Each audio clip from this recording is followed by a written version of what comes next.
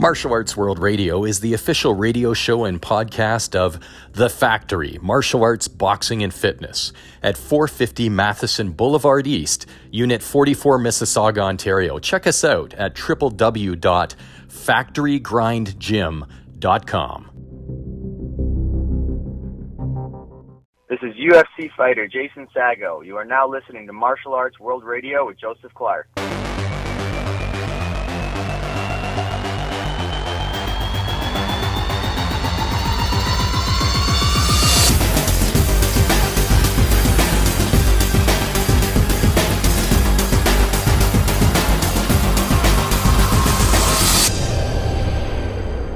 Welcome to Martial Arts World Radio.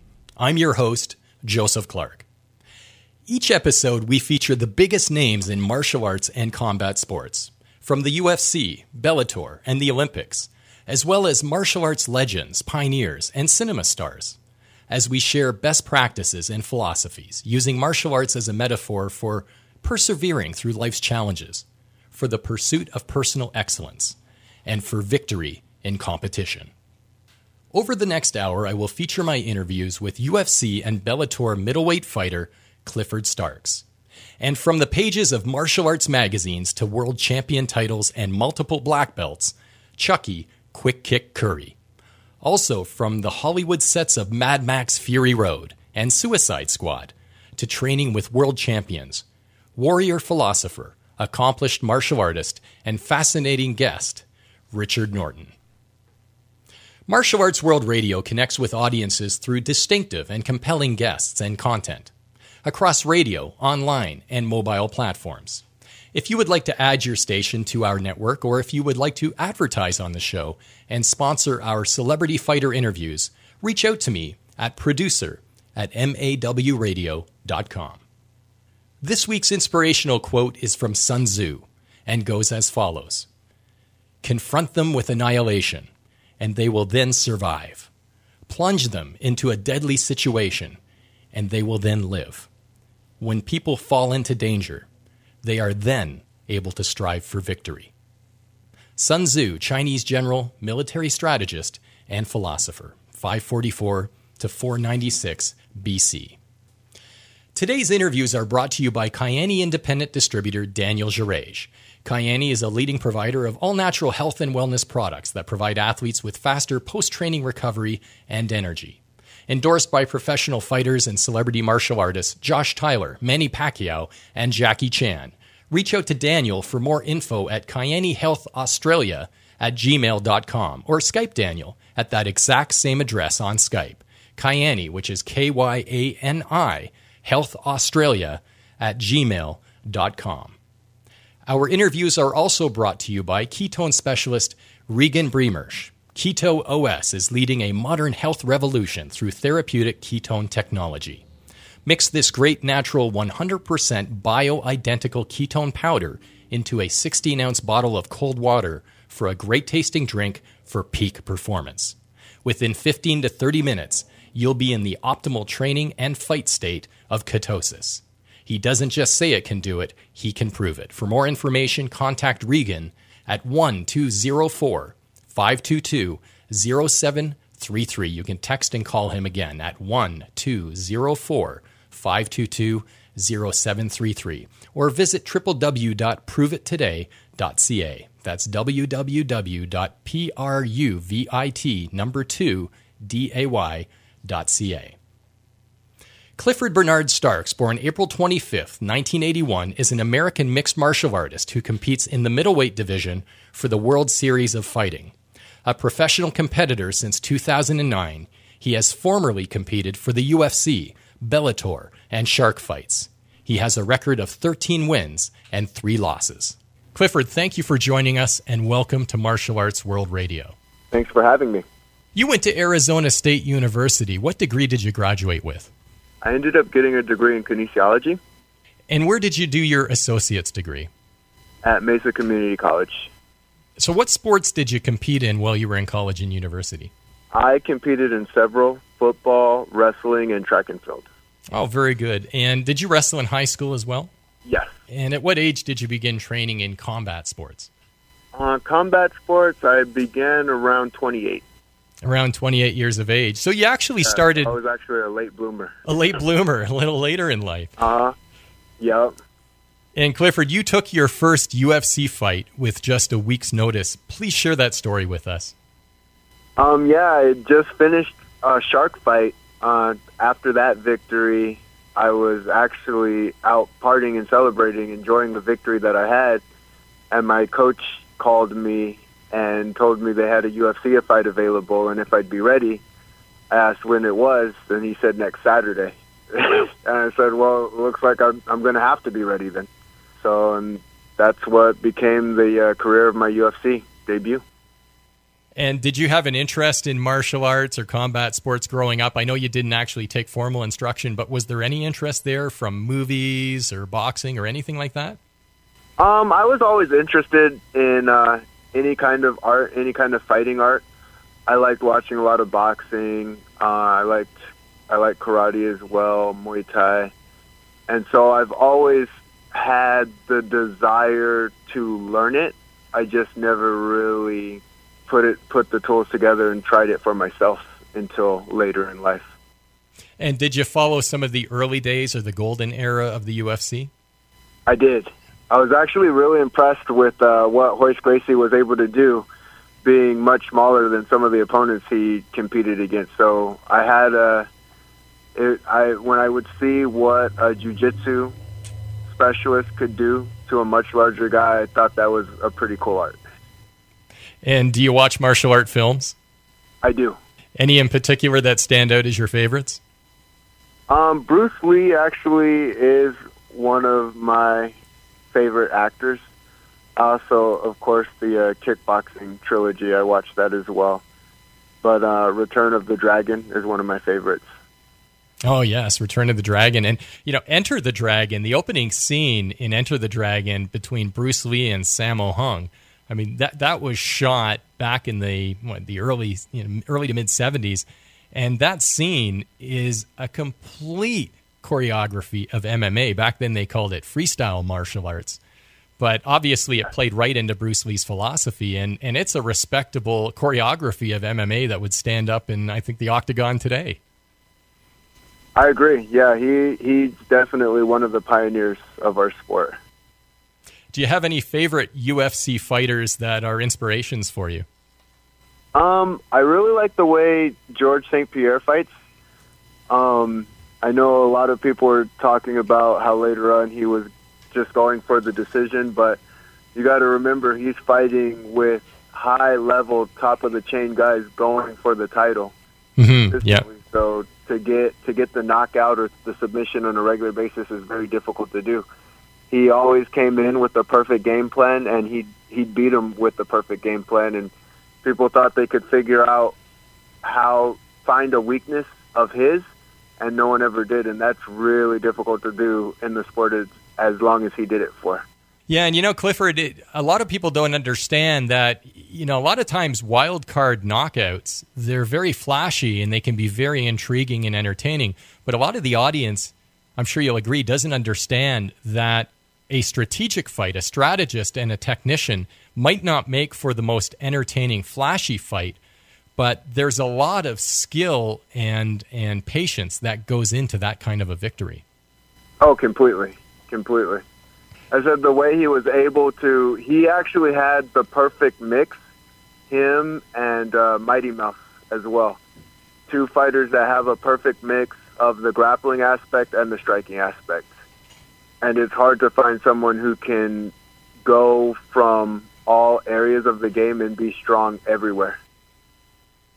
So when you're training, are you trying to emphasize being well-rounded, or is there a particular strength that you try to capitalize on? I think it's best to be well-rounded. It is easy to fall in love with something that you're strong at. You want to do that all the time. Sure.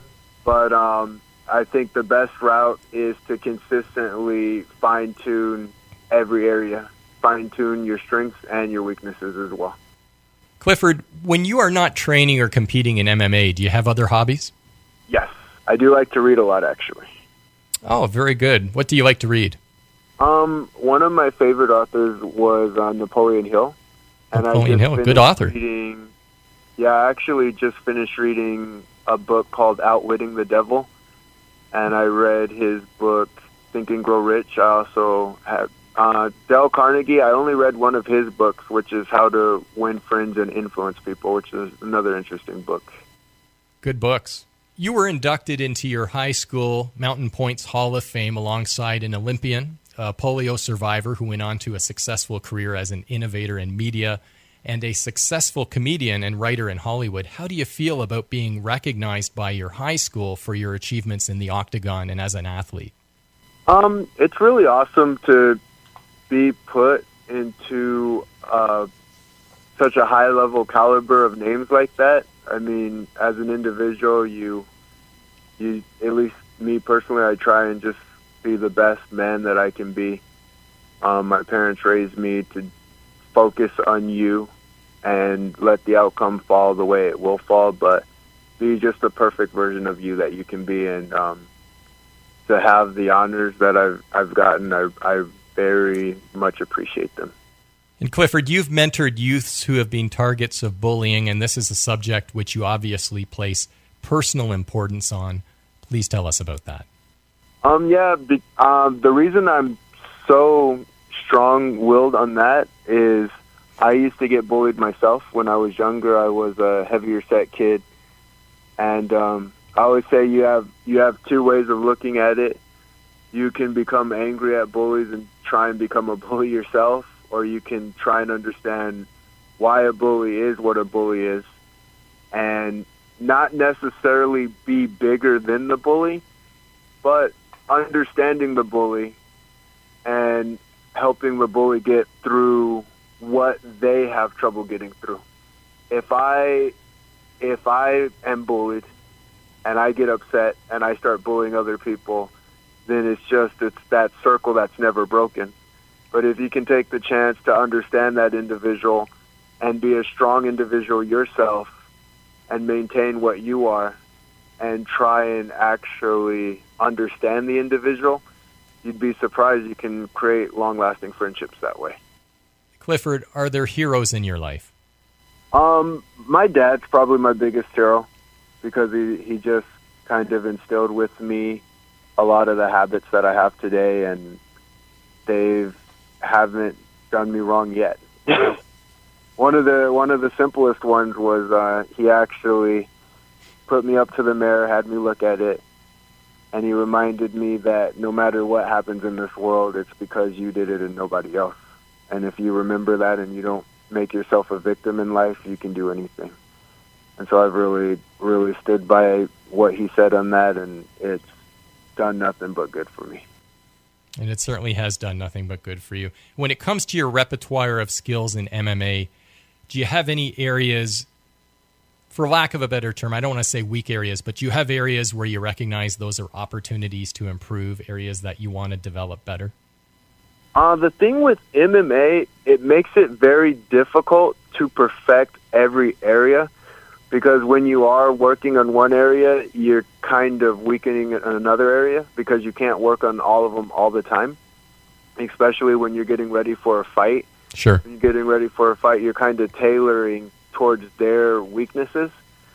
But basically, to develop the best all-around game possible is to consistently go into everybody else's strengths. So basically, what I mean, if you're looking for boxing, you go with high-level boxers. You don't go with other MMA fighters.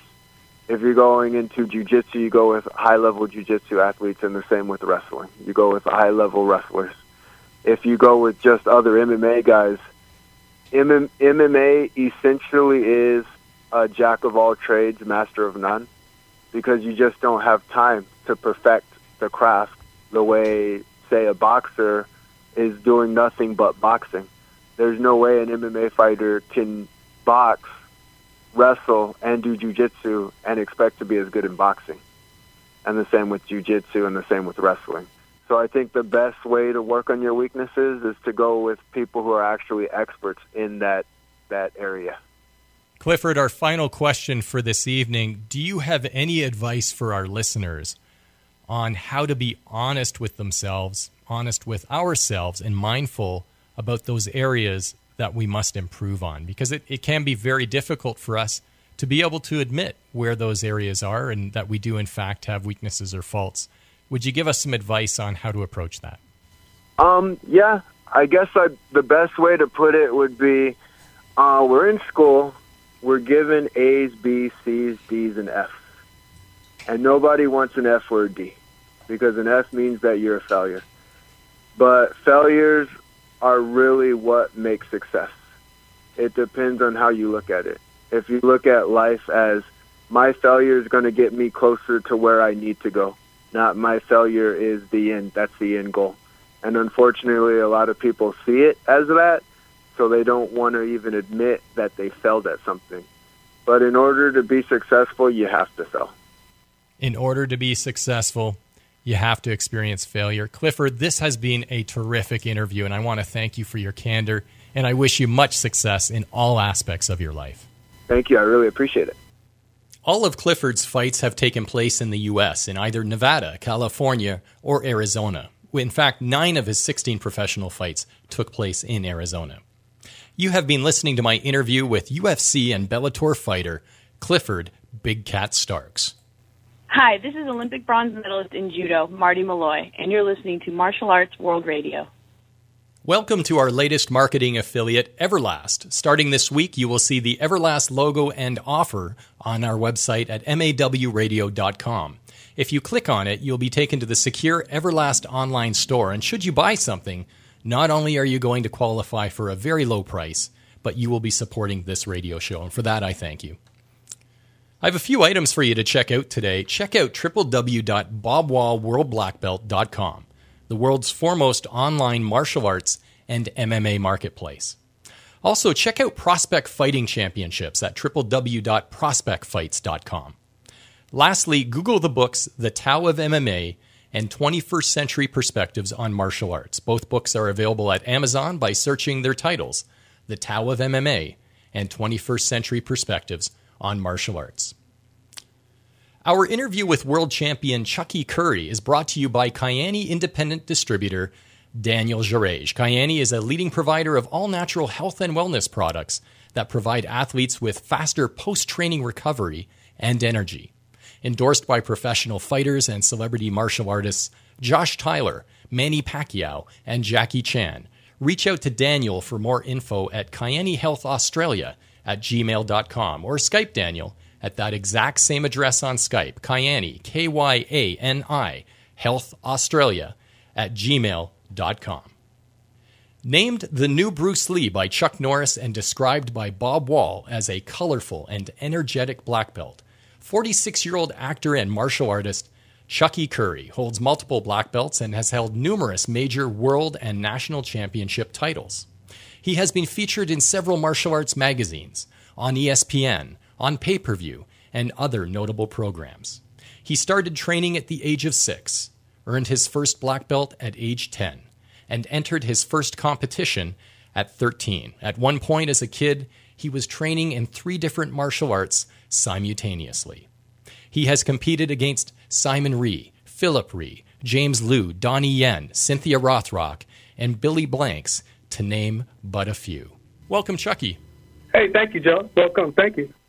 CHUCKY, as you know, week in and week out, I'm speaking with martial arts stars and UFC fighters on a daily basis, and it would seem that no matter who I speak to, they know CHUCKY CURRIE. Tell us how it is you make such an impression. I just stay very busy. Now, as a kid, I was intrigued by martial arts from Bruce Lee films and my older brother who took Taekwondo and then Kung Fu, but I didn't start formal instruction until I was in my late teens in the military. What motivated you at such a young age to get into martial arts? I lived with my grandfather, and I guess watching Kato on television, the Green Hornet series, that just really flipped me out, made me want to get excited and kicking. And what was the first style you trained in? I believe it was Tai Chi, Wushu, Kung Fu, and then went on. And I read that as a child at one point you were training simultaneously in 3 different schools. Is that correct? Yes, sir.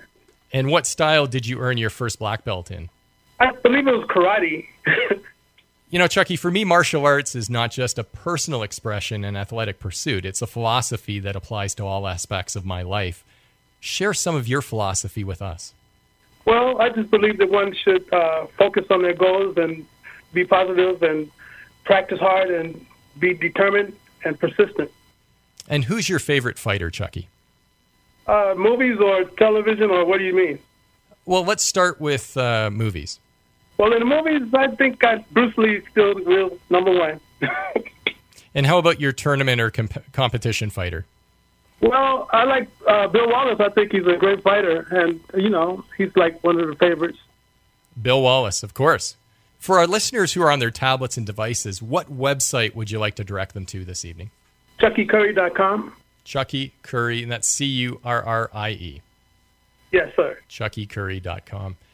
Chucky, how did you get that reputation as such a gifted aerial kicker? Probably by doing a lot of jumping, kicking techniques. I used to love to do the jump, spinning, wheel kick techniques, and I would use it in fighting as well as in forms, and just, you know, practicing a lot and jumping to the best. And so for those who are watching you when you're competing in point karate or full contact, aerial kicks are obviously very flashy, very entertaining. Yes, sir. Now, when I look at your major competition record, I mean, it's obviously a very, very impressive record. However, I noticed that you do have some international championships that you competed in, the USA World International Championship, World Open Karate Championship, World Taekwondo Championship. Did you ever go into martial art competitions that were perhaps sponsored by a different style than that which you took? So, for example, Taekwondo versus karate. Did you have to compete with people in their style using your own? Oh, yes. I competed in a lot of different types of tournaments, and I just was always a freestyler, so I just did it my way. Now, Chucky, was there ever a time in your life, either as a competitor or just as a human being, in which you experienced self-doubt? Well, really, not really. You know, I might have got a little butterflies before I fought, but, you know, you train before the competition and you just believe in yourself.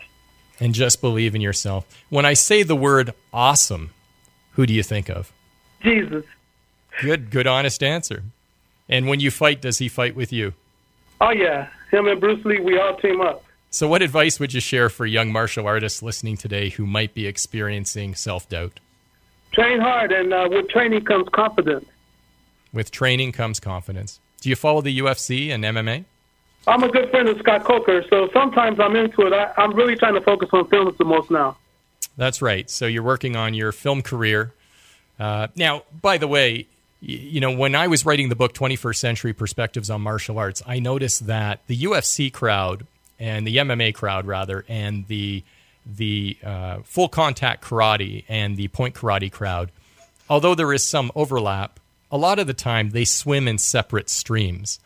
So I don't always necessarily get guests on the show, for example, who come from tournament sport karate, who are fans of MMA and vice versa, and then there's others who are.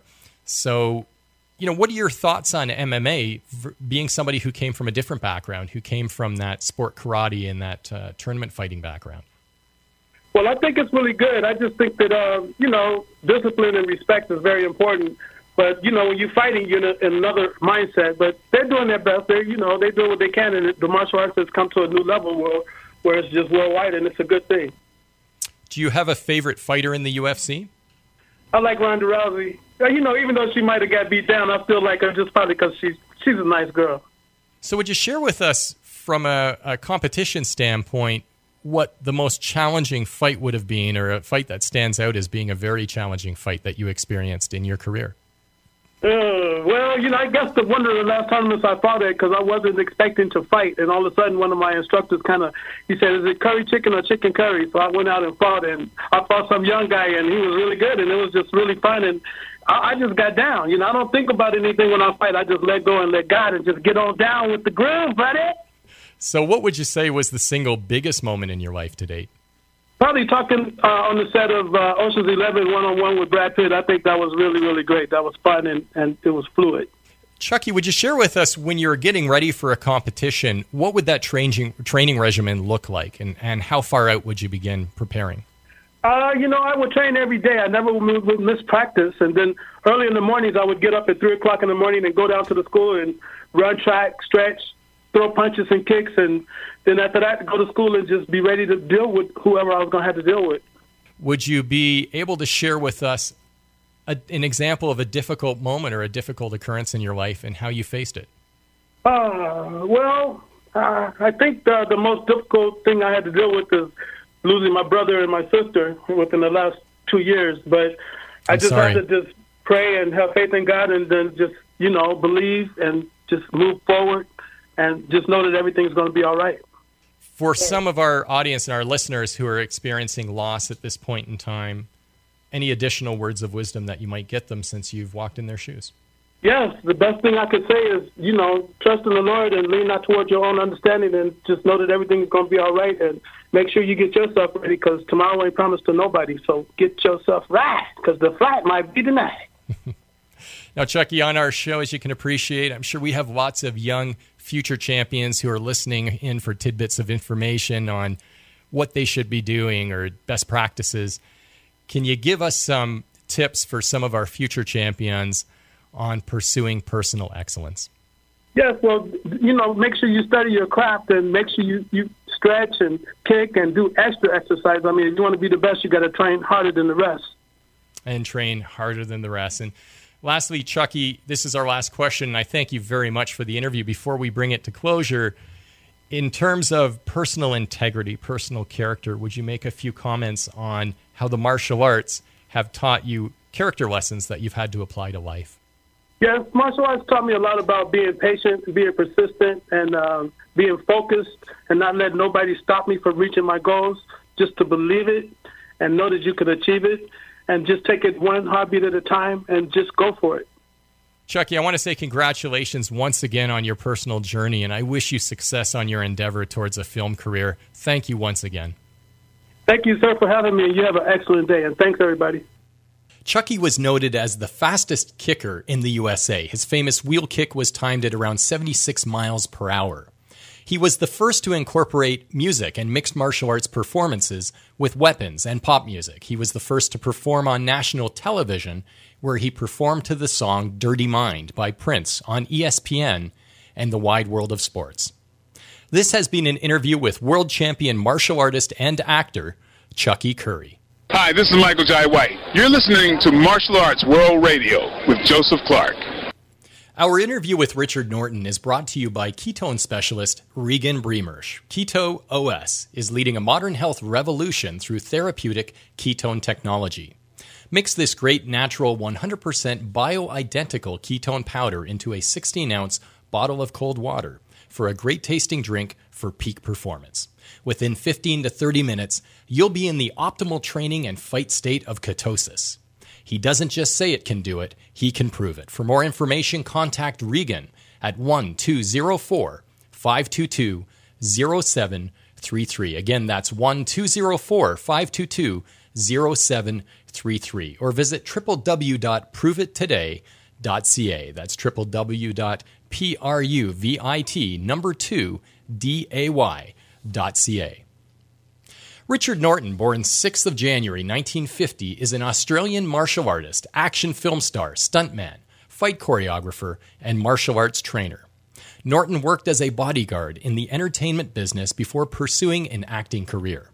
He has attained the rank of 9th Dan in Zendokai. His first screen appearance was in the 1980 Chuck Norris film, The Octagon, and to date he has worked on over 70 feature films and television programs.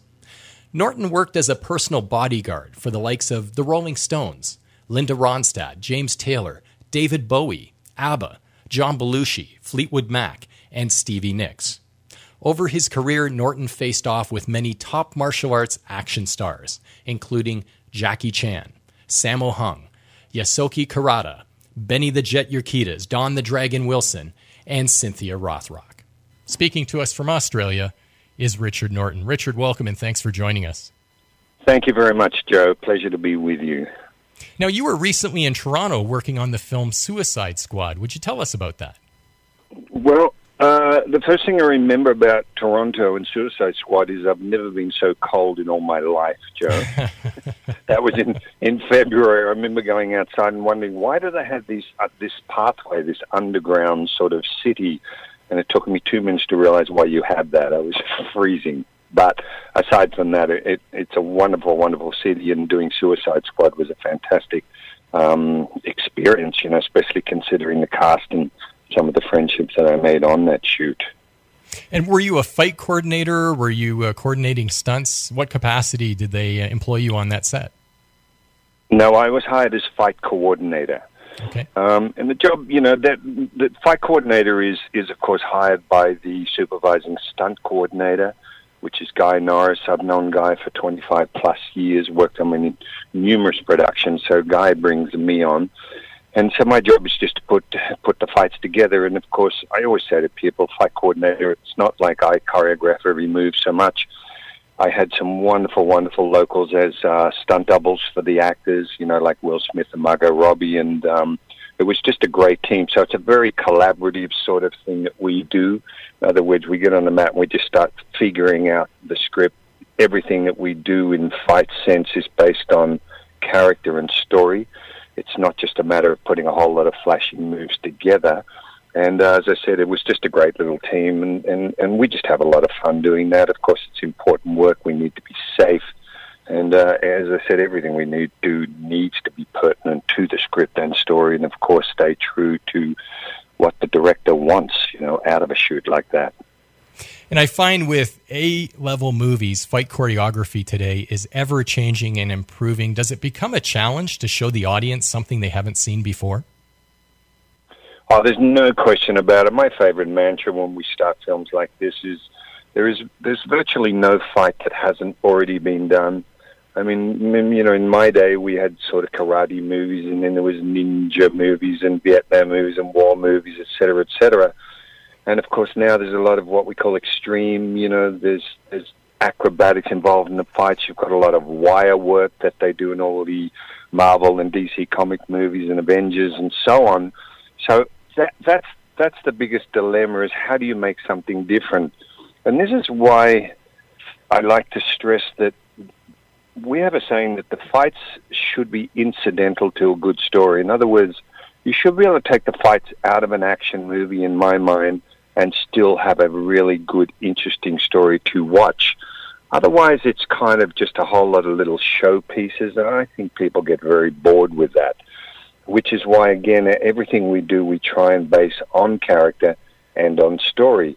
If it doesn't fit into that storyline and the drama of that story, then it's out of place, and I think audiences, even though they might be able to articulate why they don't buy it, I just think they don't.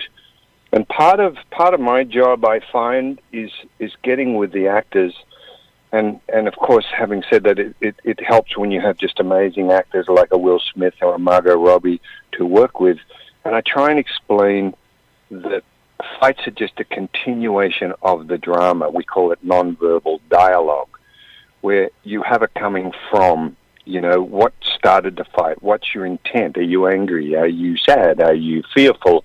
All of those elements need to go into that particular fight, as well as, very importantly, what gives that character a license to be able to do the moves or use the weapons that they use in that fight. I mean, a perfect example would be if you had, in the old Dirty Harry movies, if suddenly Clint Eastwood jumped up and did a jumping, spinning heel kick, you would go, well, how the heck does he know how to do that? In other words, it wouldn't sort of fall in line with his character background and where he would obtain those skills. So that's a very important part for me. And I have also something, a bit of a mantra I say to the actors, that if you can see the character thinking in the middle of the fight, in other words, not just going through the moves, because anybody can do that. We can get stunt doubles to do that perfectly. But if we can have the character and we have the camera on the face of that actor and we see them making decisions within that fight, I think that's gold. And I think that's what will really draw an audience in, even if it means that the fight is a little more basic than something else they'd seen. In other words, it's got an organic sort of flavor to it. It becomes more real. And, that's my push with the fights. as much as we can do. And as I said, when you get wonderful actors, it's not that difficult, because I'll say to Margot, well, you don't know that person's over there when you turn to shoot them. You know, we need to sense that there's some awareness that you have that makes you turn, that makes you aim your firearm and shoot that person. Or if, in the case of Suicide Squad, you know, somebody behind her and she smacks him in the head with a baseball bat. There's got to be that non-action. In other words, what are you thinking and doing just before that actual physical action? And I believe that shows on the face of the character and the actor. And again, for me, that's what makes it far more interesting, what that actor will bring to that character in the middle of that action. Sure, I guess the audience takes for granted how much dramatic acting actually goes into fight scenes. Now, you were also hired by the producers of Mad Max Fury Road. Was that a similar engagement? Absolutely, yes. I was fight coordinator on Mad Max Fury Road. And once again, due to my dear friend Guy Norris, who was again in charge of second unit and supervising, you know, he's just an amazing mind when it comes to action and getting his head around the most complicated and complex situations. So I come in as fight coordinator. That, again, was an incredible experience.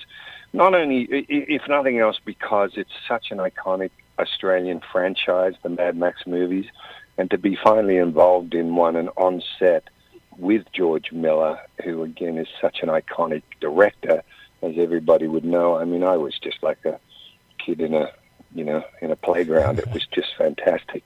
And as you know, we shot that in Namibia. Namibia used to be part of South Africa. It's south of South Africa, and just to be out there in the wilderness in Africa, I mean, goodness me, I thought, how good is this, you know? It was tough, you know, it was tough. We're in the middle of nowhere. Your home is kind of like a tin car that you happen to be in the middle of the desert. There's dust storms and there's all sorts of mist and everything else that rolls in. But again, that just sort of, I think, adds to the whole organicness of the end result of that picture, which it's almost made people rethink the way we do action, just because it's back to old school. Sure, there were CG effects and visual effects in there, but every stunt you saw was real stunt pen, putting their lives on the line, crashing real cars, and I think that's fantastic. In other words, it wasn't all tricked up with modern technology. It was just raw and gutsy, which was always George Miller's sort of vision for that, and I think that was achieved. It was incredibly successful from that point of view. Excellent. Now, Richard, Fighting Stars magazine ranked your climactic fight with Chuck Norris in the movie The Octagon as number 13 on its list of the 25 greatest fight scenes of all time. Would you walk us through the experience of setting up that fight scene with Chuck Norris? Wow. Octagon was my first film in the United States. I had done one movie or doubled an actor in Australia in about 1976, I think it was, but I never aspired to get into movies. It was, you know, Bob Jones, a partner of mine, we set up a style called Zendokai back in the 70s. Bob went over to Australia, brought Chuck out to do some demonstrations, and I was doing demonstrations on the same card, and I happened to be demonstrating with Sai and Bo, a few different weapons, and Chuck and I just got on like a house on fire. You know, we became immediate friends. He said to me, if you get to California, look me up, and we'll do some training, which you can imagine for an Aussie kid, you know, all that far away, that was like, oh, I couldn't believe that was actually happening. I ended up going to the States in 79 as a personal bodyguard to James Taylor and Linda Ronstadt. The first person I called up was Chuck, and we started training every morning in his house. And, you know, I'm paraphrasing now, but he said, look, I'd like you to play the lead bad guy in this movie we're prepping called The Octagon. And that was based on him knowing I could handle, you know, Okinawan weapons, etc. So we started putting the fights together in the backyard of Chuck's house. He used to live in a place called Rolling Hills Estates, you know, out past LAX Airport, and with, of course, Chuck's brother Aaron, and we just started putting together. In fact, Chuck's even still got old black and white footage of some of the rehearsals and us figuring those fights out, and that's how it all started. And I remember thinking, wow, this is how cool is this, you know, to be in the backyard and training with Chuck Norris and now getting into a movie with him. And of course I get on the set and there's, you know, Sensei Tamashi Yamashita, he's just an amazing martial artist. Simon and Philip Ree, in other words, was just a cross-section of the who's who of martial arts. Surreal. On set, getting to train and interact with, and off we go. And the end result being the actual fight. I think also what was good about that fight, it's a bit like what we said when we're going back to old school. It was shot quite wide. In other words, you got to see what the characters were doing, as in Chuck and myself. You got to appreciate the skill set. And it wasn't as though it was that complex, but I believe, again, it just had an organic feel with it. So I'm thrilled that people, still resonate with that fight. Now, Richard, you have co-starred in many Hong Kong action films, and you've worked with Jackie Chan, I believe, 3 times? Yes, correct. What is it like working with Jackie? Initially, incredibly difficult. And I say that because when I first went over thinking, okay, probably 10, 12-hour days, normal union picture. I'll get to do a lot of my own stuff. Well, nothing could have been further from the truth. It was a film called Twinkle, Twinkle, Lucky Stars that Sammo Hung was directing. And for those who don't know, there's, like in Chinese sort of standing, Sammo Hung is big brother, Jackie is brother, and Yun Bill, another great Chinese martial artist, was younger brother, And so I'm on the set with these guys, and we did a little bit of drama for a while, and then the action started. And I was literally on the set doing this first fight, which was with the great Sammo Hung, for 3.5 weeks. And I was on the set 18 hours a day, 7 days a week. And we're fighting all day long. You do a piece, sit down, they'd figure out another bit, and off you went. It was the most grueling thing I've ever been through. The contact, at least to the body, was virtually full-body contact. I even copped uppercuts under the chin from Sammo, where they put the camera in a particular position where he had to hit me, and they wanted to see my face contorting in slow motion. I remember finding a bit of cotton wool to put in my teeth because I wouldn't want to chip my teeth. But so it was grueling, but luckily I was always in really good shape. I didn't mind the impact and the contact, and that first movie is what led to me doing another 2 with Jackie. They just appreciated that I would do what they asked, that I would take the bumps and not complain. And in fact, at one stage, I was the only Westerner ever asked to do more than 1 movie with Jackie, which, is something I'm very proud of. And it's not because I'm a better martial artist than anyone else. I think I just had an understanding of the timing that Jackie needed, and it just worked for their purposes. And I learned so much because it's so different from a Western film in timing and contact and everything else, camera placement. But it was just an amazing learning experience for me working in Hong Kong. I went on and did City Hunter with Jackie, of course, and then Mr. Nice Guy, which we shot in Australia, playing the lead baddies, and then worked with Sammo Hung in Millionaires Express, which was a separate movie, which again was just an amazing experience. Very different, as I said, from American-style movies. I can just say that much. Some great films. You have been a trainer, and you have produced instructional videos and conducted seminars. Tell us about adrenal dump, stress control, and preemptive strikes.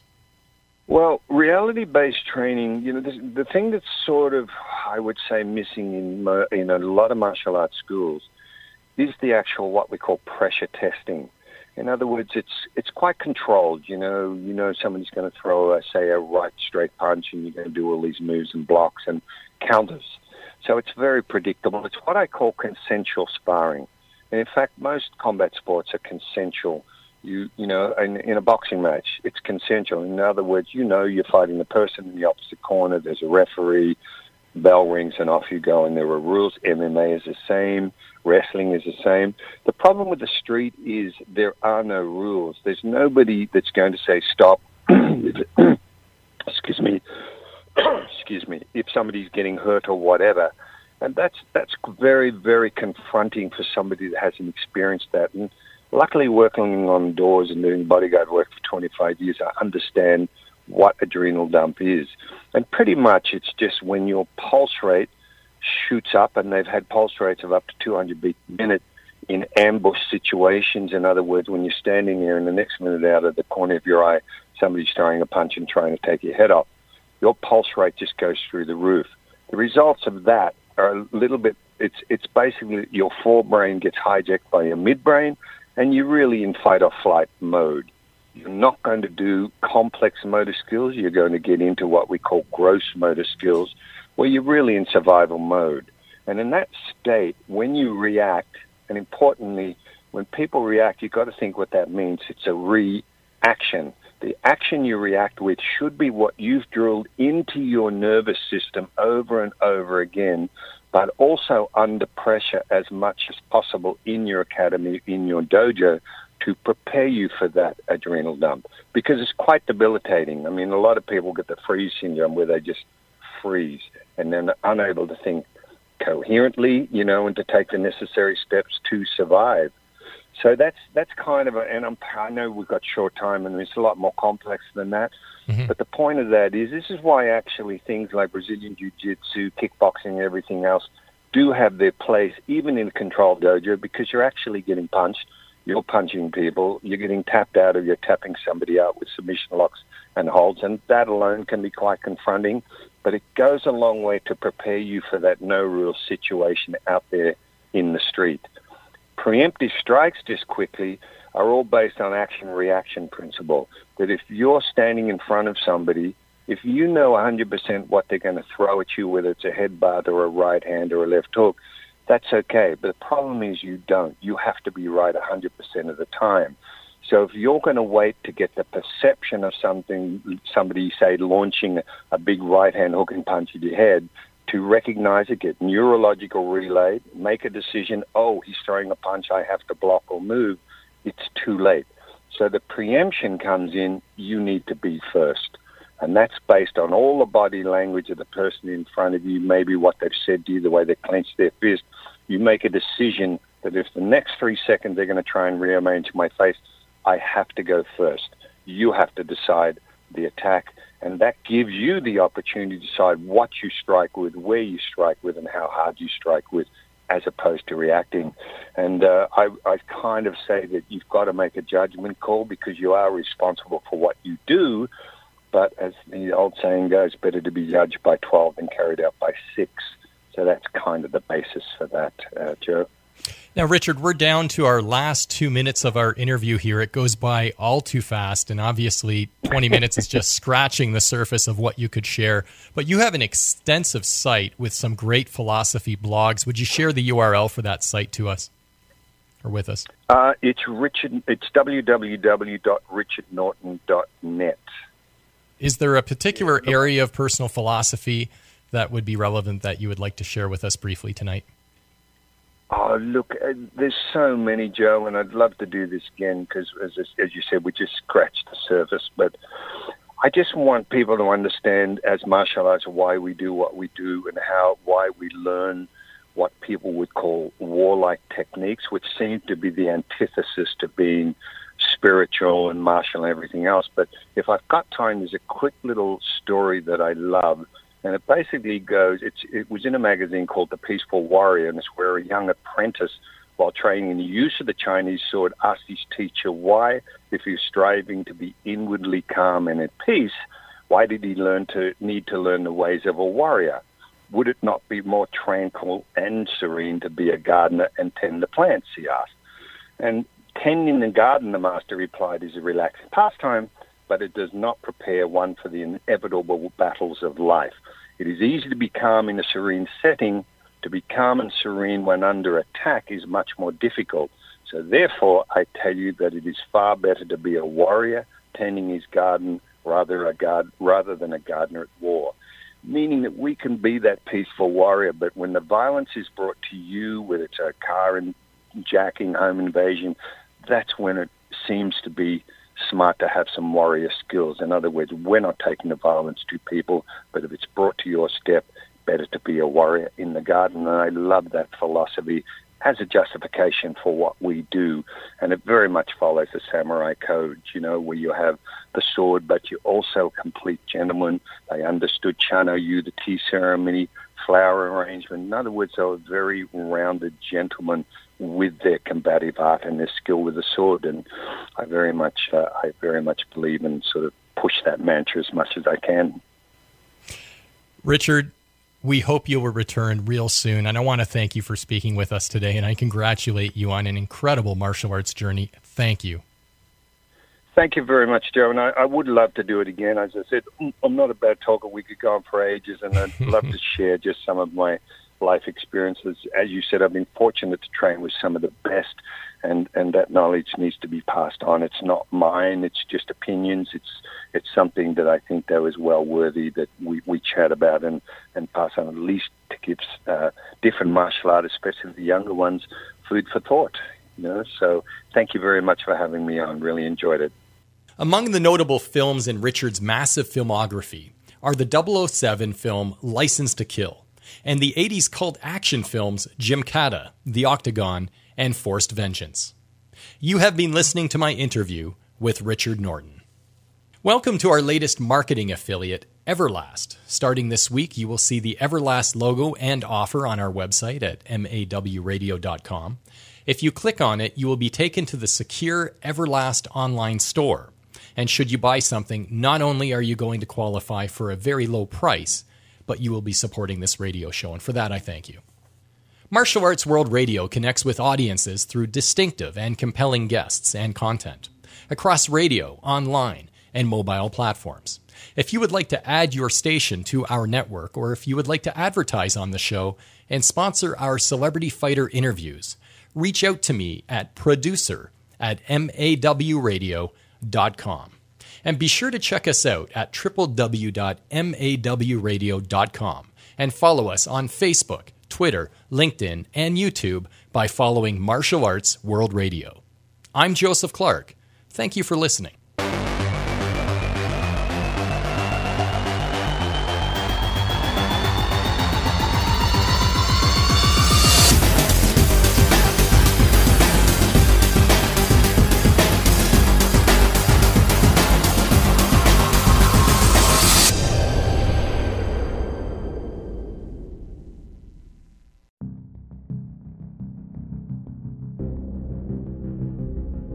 Martial Arts World Radio is the official radio show and podcast of The Factory, Martial Arts, Boxing, and Fitness at 450 Matheson Boulevard East, Unit 44, Mississauga, Ontario. Check us out at www.factorygrindgym.com.